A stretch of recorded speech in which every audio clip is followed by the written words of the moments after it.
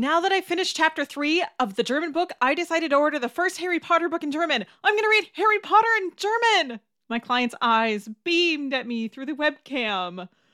Oh, I choked my reaction down. She just learned to say things like Wiesbaden liegt westlich von Frankfurt and Mein Zimmer ist hell, aber nicht so groß. And she has no concept of how hard Harry Potter is going to be in German. I broke the news to her gently, and I promise to be kind to you today, too. This is the official GermanWithNicole.com podcast, and I am Nicole Warner. I am the Nicole of GermanWithNicole.com, und ich liebe die deutsche Sprache. This podcast is your anchor on the stormy seas of German learning. Herzlich willkommen.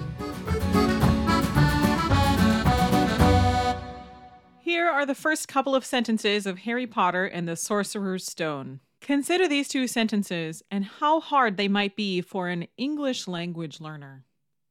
Mr. and Mrs. Dursley of number 4 Privet Drive were proud to say that they were perfectly normal, thank you very much. They were the last people you'd expect to be involved in anything strange or mysterious because they just didn't hold with such nonsense. Now here are the same two sentences in the German translation, after which I will break down the grammatical structures used in them. Mr. und Mrs. Dursley im Ligusterweg Nummer 4 waren stolz darauf, ganz und gar normal zu sein, sehr stolz sogar.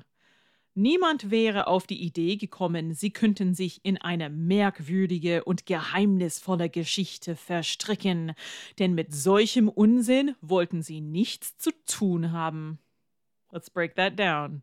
Here are the grammatical structures used in only these two sentences, and I have excluded the 4 cases. Here we go. The word waren is the Präteritum, A2 level. Start it in A1, but really you get to learn it well in A2. Wäre and the modal verb könnten is Konjunktiv 2. You start that at the B1 level, and then you really get into it at B2. There's this thing called feste Verbindungen. They're really set constructions in German. And there are 3 of them here. Stolz sein auf plus Akkusativ. Auf eine Idee kommen. Und sich in etwas verstricken. These are all B1, like end of the B1 level, beginning of the B2 level. Mit solchem Unsinn. That's too much for me to break down in one episode. And then we have zu tun haben, Infinitiv mit zu, level B1.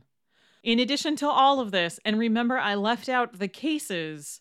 In addition to all of this, we have to add the magic vocabulary words like die Zauberei, Zauberflüche, der Tagesprophet, fantastische Tierwesen, und. Judging by the first 2 sentences, you'd have to have a solid basis for all of these grammatical structures and be either ready to learn or already well-versed in magic vocabulary just to read the first book of Harry Potter. Wow. So, when should you read Harry Potter in German?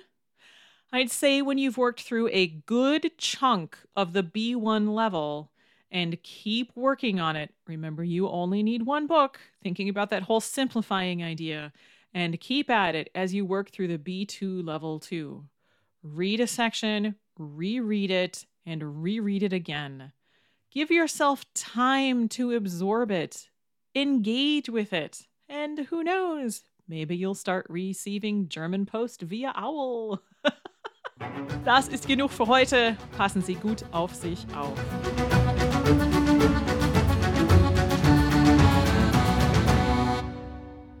Harry Potter and the Sorcerer's Stone, Page 1, Copyright 1997, J.K. Rowling. Übersetzung von Klaus Fritz. Alle deutschen Rechte bei Carlsen Verlag GmbH, Hamburg, 1998.